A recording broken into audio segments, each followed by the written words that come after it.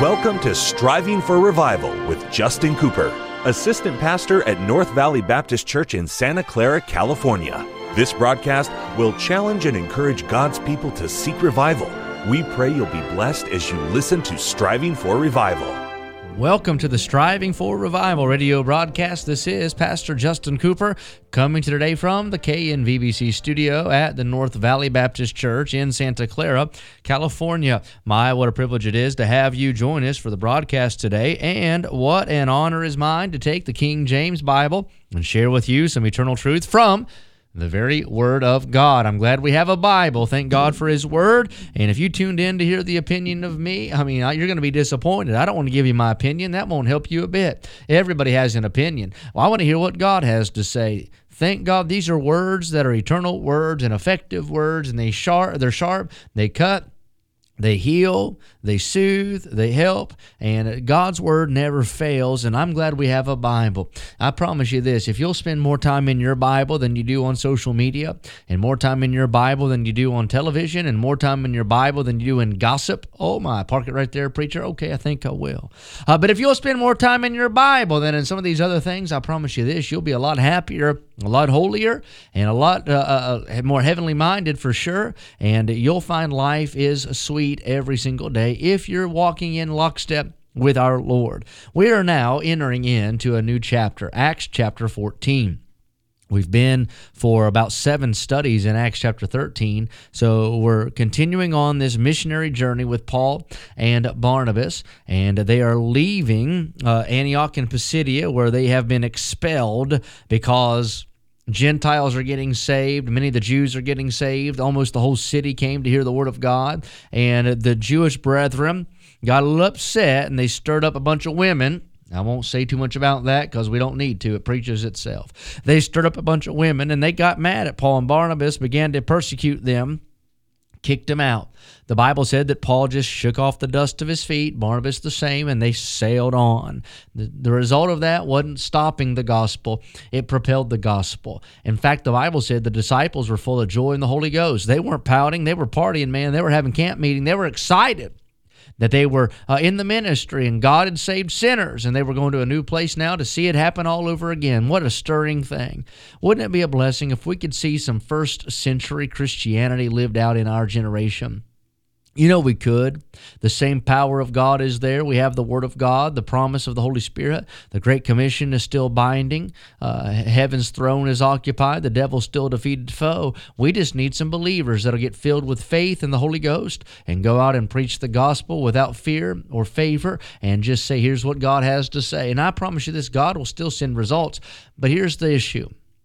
We are so fearful of negative response and so fearful of being uncomfortable, and so fearful of opposition, and so worried about persecution, that honestly, friend, we don't do what Christians have historically done. We don't see that in this day and hour. We don't see Christians storming the battlements of hell and preaching the gospel in the public square. No, we preach our sermons in our churches on Sunday and Wednesday when we're comfortable. But I'm not preaching at you, I'm preaching to me. We don't get out there on the street corner and let people know that Jesus saves. We're not going to City Hall or the White House or these places of false religion and trying to convert these people. No, we don't do that. It's a social club. Largely, Christianity has just succumbed to, let's just live peaceably with all men. Yeah, as much as life in you ought to do that. But listen, victory doesn't come without an enemy. Victory is the overcoming of an enemy. And I think we want tranquility. We want peace instead of victory. We're going to find out in chapter 14, trouble follows Paul and Barnabas. But it's good trouble. It's trouble they got into for preaching the truth. I want you to see what it says. And it came to pass in Iconium that they went both together into the synagogue of the Jews. So Paul, in the previous passage, had said he's going to the Gentiles. And his first stop in Iconium is a synagogue where the Jews are. And you'd think, well, Paul, you should have learned your lesson. The Jews didn't want it in Antioch of Pisidia. They're not going to want it in Iconium, and they didn't. Oh my, no they didn't. The Bible said, he entered in that synagogue of the Jews, and so spake that a great multitude, both of the Jews and also of the Greeks, believed, but the unbelieving Jews stirred up the Gentiles. So Paul preaches, and there are some that get saved. Jews and Gentiles alike get born again. They get saved. But some of these unrepentant, unbelieving Jews, these heathenistic Jews, if you will, stir up these Gentiles and made their minds evil affected against the brethren.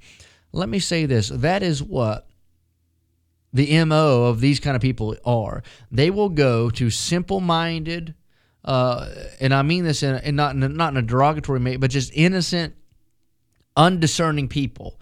And they will plant wicked thoughts in their mind toward good and godly leadership or people and get them to join their club. I've seen it happen in churches all the time. I've seen it happen everywhere, where somebody gets sideways, they're backslidden, they're bitter, they're not right with God, but they cannot have enough character to just be quiet and walk out and don't come back. If you don't agree, then leave. Fine. We're not going to miss you. What they do is they stay, and they eat like a canker, like a cancer. They begin to grow. And what they do is they go throughout the congregation and find simple people, fringe people, baby Christians, and they begin to slander certain things to them. Why? They're trying to get a crowd to make them feel better about themselves. So these Jewish people go to these Gentiles, and the evil affect their mind against the brethren. Verse 3, long time, therefore, abode they speaking boldly in the Lord.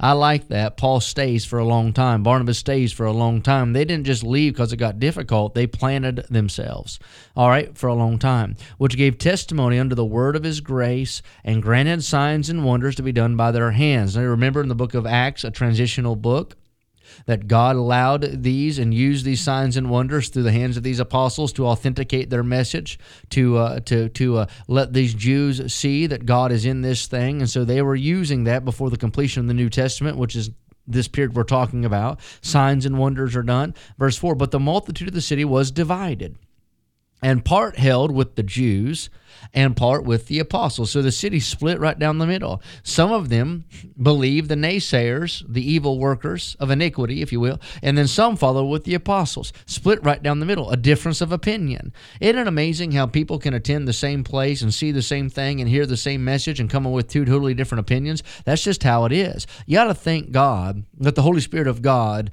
enlightened you, allowed you to come under conviction, drew you, if you will, unto the Savior. You got to thank God that you're saved.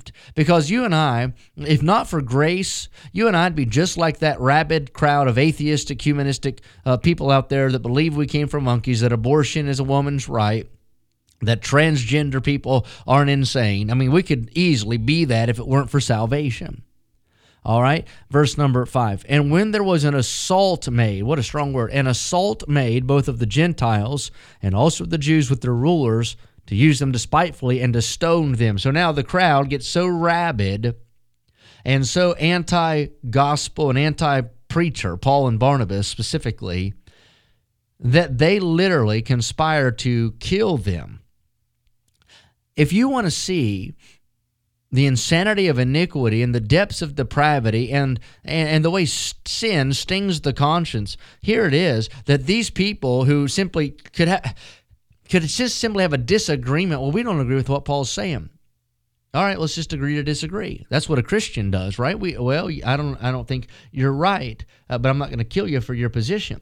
I'm just going to pray for you because I want you to get saved.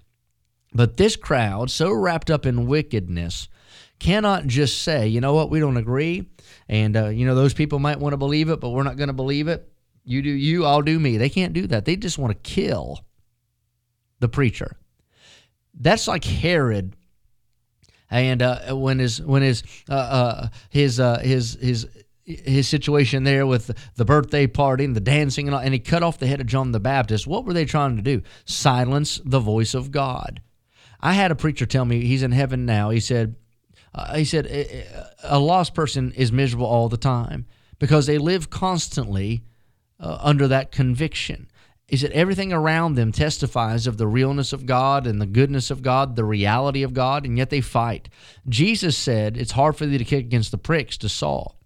And that's what we're seeing in this chapter, are these lost people are under conviction, and instead of getting right, they get riled up and they want to cause bodily harm, literally kill Paul and Barnabas. So Paul and Barnabas are going to leave this town of Iconium, and they're going to go to Derbe and Lystra, and we'll talk about that next broadcast. But something will happen to Paul there in that city of Lystra, and it's very interesting, and we'll get into that. Make sure you don't miss our next Bible study here in Acts 14.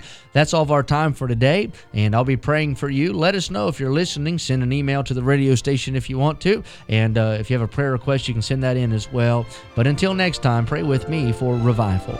Thank you for joining us today for Striving for Revival with Justin Cooper, Assistant Pastor at North Valley Baptist Church in Santa Clara, California. Listen at this time every weekday as we strive for revival.